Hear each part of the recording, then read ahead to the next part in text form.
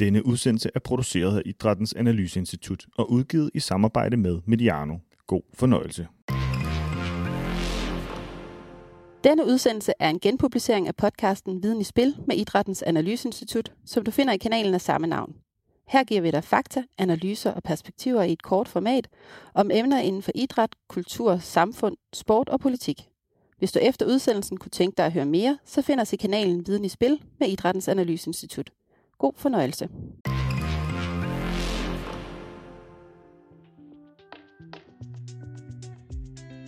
Du lytter til Viden i Spil med Idrættens Analyseinstitut. Mit navn er Cecilie Hedegaard Bak, og jeg er vært på dagens podcast, hvor vi skal se nærmere på det kommende vinter-OL i Beijing i 2022.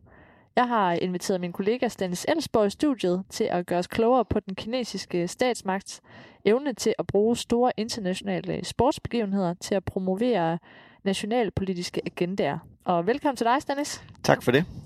Vi skal i dagens afsnit se nærmere på, hvordan Kina gennem vinter-OL i Beijing 2022 forsøger at iscenesætte og promovere landets rumpolitiske ambitioner. Men, Stanis Elsborg, inden vi ser på Beijing-legene, kan du så ikke give lytterne et kort indblik i, hvordan sport og rumpolitik det hænger sammen i sådan en idrætshistorisk kontekst? Jo, altså først og fremmest så sender det jo sådan mindelser tilbage til tiden under den kolde krig, hvor vi jo havde de to supermagter, USA og Sovjetunionen, som udkæmpede sådan en symbolsk krig i både sportsarenaen, men også i rummet, som er det, vi også skal snakke om i dag. Og den britiske forfatter George Orwell, han beskrev det ligefrem sådan, at topsporten, det var blevet en krig uden våben. Men de her to sfærer blev også blandet, ikke mindst af USA og Sovjetunionen, som jo var datidens helt store supermagter, og specielt ved åbningsceremonien ved de olympiske lege, der brugte de her nationer til at fremhæve den respektive nations rumteknologiske bidrag. For eksempel ved åbningsceremonien i Moskva i 1980, der kommunikerede to sovjetiske astronauter ud til publikum og seerne i sådan en direkte forbindelse ude for rummet. Og så var det jo så 4 år senere USA's tur, og her kunne man ved åbningen af OL i Los Angeles i 1984 se en artist flyve ind på stadion iført et astronautkostyme og med en jetpack på ryggen.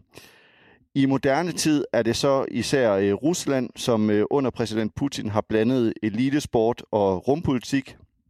De er faktisk ligefrem blevet sådan 2 helt nye centrale markører for den russiske præsident i dannelsen af den nationale identitet i Rusland. Og vi så det blandt andet i forbindelse med fakkelruten ved vinter-OL i Sochi i 2014, hvor man havde den olympiske fakkel en tur ude i rummet og ombord på den internationale rumstation.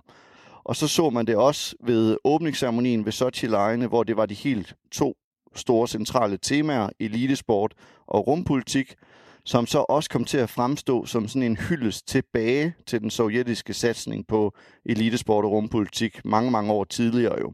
Og her viste man blandt andet en stor gruppe sovjetiske astronauter, som bar på en kopi af Vostok-raketten, som er den raket, der er kendt for at sende den sovjetiske astronaut Yuri Gagarin ud i rummet.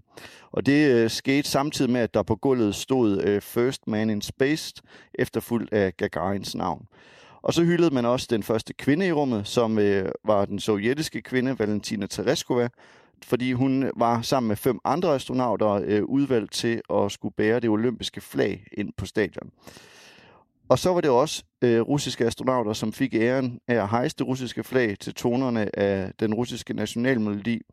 Og så som en sidste ting, så afsluttede man hele åbningsceremonien med måske den mest spektakulære scene ved den her åbningsceremoni ved Sochi-legene i 2014, nemlig da man omdannede det olympiske stadion til en galakse, hvor der var sådan LED-oplyste skøjteløbere og enorme tredimensionelle olympiske guder, som ligesom skulle repræsentere de her 7 forskellige vintersportsorganisationer.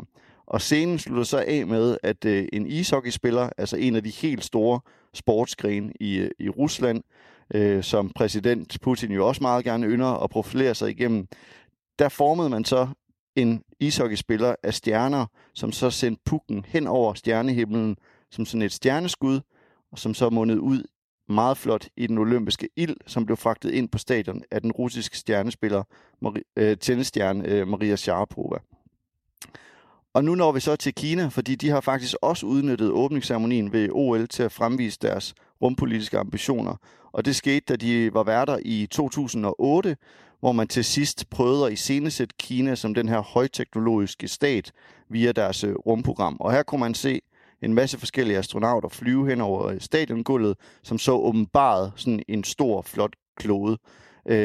Men allerede inden OL i 2008, så havde den kinesiske stat i 2003 faktisk sendt en kinesisk astronaut ud i rummet med det kinesiske nationale flag og det olympiske flag for OL i Beijing. Så når de her to sfærer, altså elitesport og rumpolitik, de spiller så stor en rolle for de her nationer, så er det jo fordi, at den sportslige præstation og en olympisk atlet jo er en form for symbol på menneskets sådan fysiske ypperste formåen, altså inkarneret i det olympiske motto, hurtigere, højere og stærkere. Og så også at være en stormagt i rummet, bliver jo så et symbol på ens lands højteknologiske evner. Du nævner, at Kina allerede i 2008 fremhævede deres rumpolitiske ambitioner, men hvordan ser vi det så i forbindelse med vinter-OL i Beijing 2022? Jamen det er sådan, at ved hver afslutningsceremoni ved et OL, så er det en tradition, at den kommende vært ligesom har et kunstnerisk show, som man kalder for overleveringsceremonien. Og her får man ofte et glimt af de kulturelle og politiske dagsordner, som den nye vært ønsker at promovere. Og i 2018, der blev vinter-OL afholdt i den sydkoreanske by Pyeongchang. Og med Kina som kommende vært i 2022, så var det altså dem, som havde det her indslag, hvor man kunne vise noget af det, vi formentlig får at se her til februar, når Kina skal være vært for vinter-OL. Og som med de andre officielle ceremonier ved OL i Beijing i 2008, så var det igen, og det kan godt være med kinesiske lige kommer på prøve her, men så var det igen den berømte kinesiske filmskaber Zhang Yimou, som stod bag, og ifølge den officielle medieguide, som uddeles til alle dem, der sidder og kommenterer de her åbningsceremonier på de forskellige sprog, ja, så vil han bruge overleveringsceremonien til, altså han vil bruge moderne metoder og tænkning til at vise en rig blanding af både kinesiske kulturelementer og vintersport, og så præsentere et billede af Kina i en ny æra. Og den her nye æra i Kina, det er altså en højteknologisk æra, hvor Kina, ligesom Sovjet og USA under den kolde krig og nutidens Rusland, ønskede at placere sig øverst på podiet, både inden for sport og rumteknologi. Og det brugte den kinesiske statsmagt, altså også overleveringsceremonien i 2018, til at symbolisere. For store dele af den her ceremoni, den var sådan visuelt, den visuelle identitet lignede ligesom en stjernehimmel set fra det ydre rum. Og her kunne både tilskuere og seere så for eksempel se 24 rulleskøjteløbere, som lignede astronauter, og det skulle ligne, de ligesom fløj rundt i det ydre rum, mens de stod på rulleskøjter. Og samtidig så fremhævede man så på en masse tv-skærme især Kinas højteknologiske opfindelser, som det kinesiske højhastighedstog, moderne kinesiske byer, nationalstadionet. Men man fremviste også det, som hedder The Heavenly Eye, som er sådan et 500 meter højt teleskop, som blev indviet i 2017, og som har en meget, meget stor betydning for Kinas videnskabelige og sådan innovationsdrevne udvikling, og herunder også rumteknologien.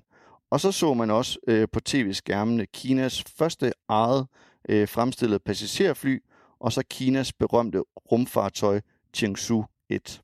Men Dennis Ellesborg, hvad bunder hele det her fokus på rumteknologi fra Kinas side egentlig i, altså sådan på et mere politisk niveau? Jamen, man kan sige, at lande som USA og Rusland, de investerer jo stadig rigtig, rigtig mange penge i at blive en stormagt ude i rummet. Og der kan man sige, at i begyndelsen af det nye årtusinde, der er der så kommet en ny, meget central spiller på banen, nemlig Kina, som jo så udfordrer dem på den her politiske slagmark inden for sport og rumteknologi. Og ligesom amerikanerne i 1957 blev besat af tanken om, at vejen til verdensherredømme, den gik igennem rummet, ja, så har Kina især i de sidste 3 årtier fået en lignende åbenbaring. Og luftfartsteknologi og rumteknologi, det er blevet en meget væsentlig del af Kinas utroligt ambitiøse plan, som hedder Made in China 2025, som blev lanceret i 2015, og det er en statsstyret industripolitik, som skal sikre, at Kina bevarer eller kommer ind i hvert fald og får en position som sådan et globalt magtcentrum inden for højteknologiske industrier og rumteknologi, er jo så det perfekte sted at vise, hvad kan ens land egentlig formå på det højteknologiske område.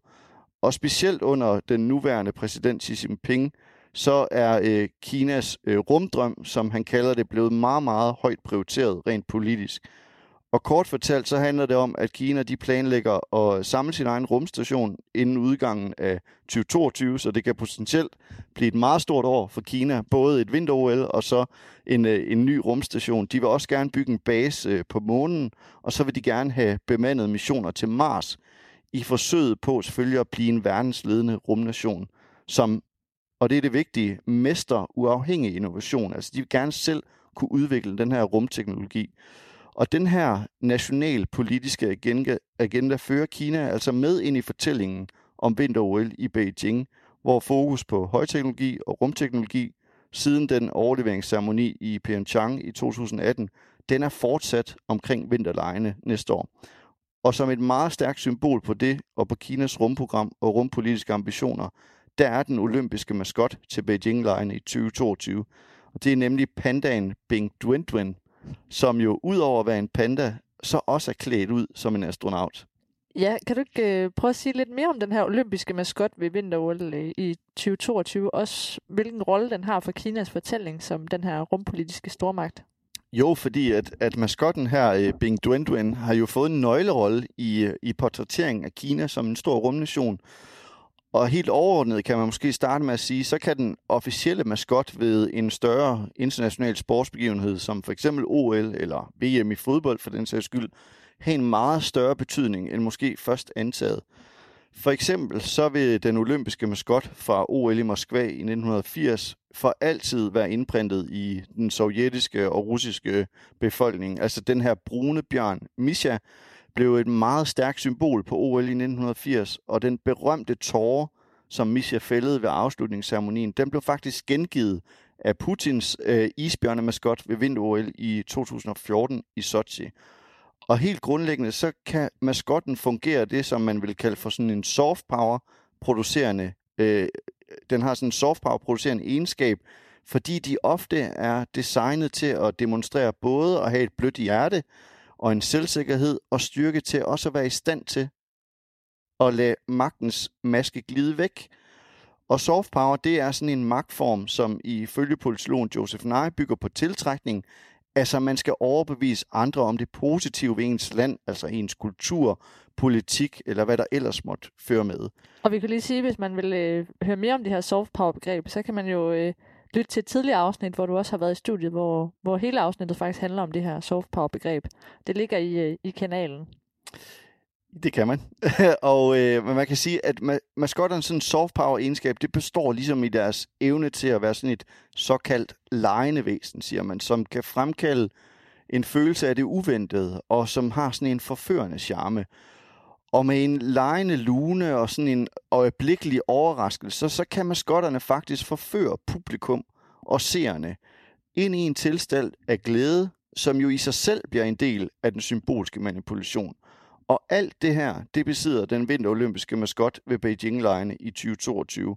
Altså med Bing Duan, der bringer Kina også pandaen tilbage som en olympisk maskot, fordi det er jo Kinas yderst populære dyreambassadør, og det var også en af maskotterne ved OL i Beijing i 2008, og pandaen var også symbolet på de asiatiske lege, som Kina var vært for i 1990. Og pandaer har jo en meget central rolle for Kina. Altså, de har jo været en stor del af Kinas offentlige diplomati, det såkaldte pandadiplomati. Men der er så også det her underliggende politiske budskab forbundet med Bing Duan. Fordi den er jo også præsenteret som en astronaut. Og i den officielle instruktionsvideo af maskotten, ja, der kommer astronautpandaen Bing Duan her, altså fra det ydre rum ned til jorden, inden han vender tilbage til kosmos. Og der går han altså lige ud forbi en kinesisk astronaut og giver en high five, som hænger selvfølgelig på det kinesiske rumfartøj Changzhou 1. Der hænger han så i en line, og Bing Duan kommer forbi og giver ham en high five. Det er altså ikke rigtigt, vel? Det er selvfølgelig noget, der foregår på film. Og så har både maskotlegetøj og det olympiske flag og officielle emblemer også været ombord på et kinesisk rumfartøj, som har været en tur op på månen. Og man kan sige, at det er ikke første gang, Kina har haft en mission til månen. Også allerede eller i januar 2019 blev Kina faktisk det første land i historien til at lande en sonde på månens mørke side. Men Kinas ambitioner går jo langt længere end månen, og de har jo blikket stift rettet mod Mars. Og der har de faktisk også allerede været. I maj 2021, der gennemførte Kinas Mars-sonde Tianwen-1 med en stor succes, en historisk landing på overfladen af den røde planet. Og det er jeg helt sikker på, at vi også vil komme til at se portrætteret i åbningsceremonien ved vinter-OL i Beijing i 2022, når Kina for anden gang i historien jo inviterer til en olympisk fest. Vi får se, hvad de har at byde på i 2022.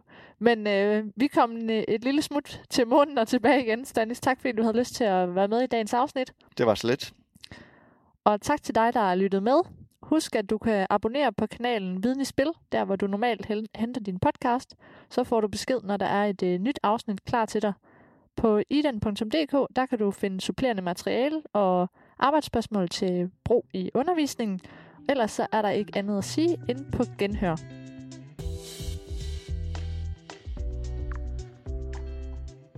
Udsendelsen, du lige har hørt, er produceret af Idrættens Analyseinstitut og udgivet i samarbejde med Mediano. Tak, fordi du lyttede med.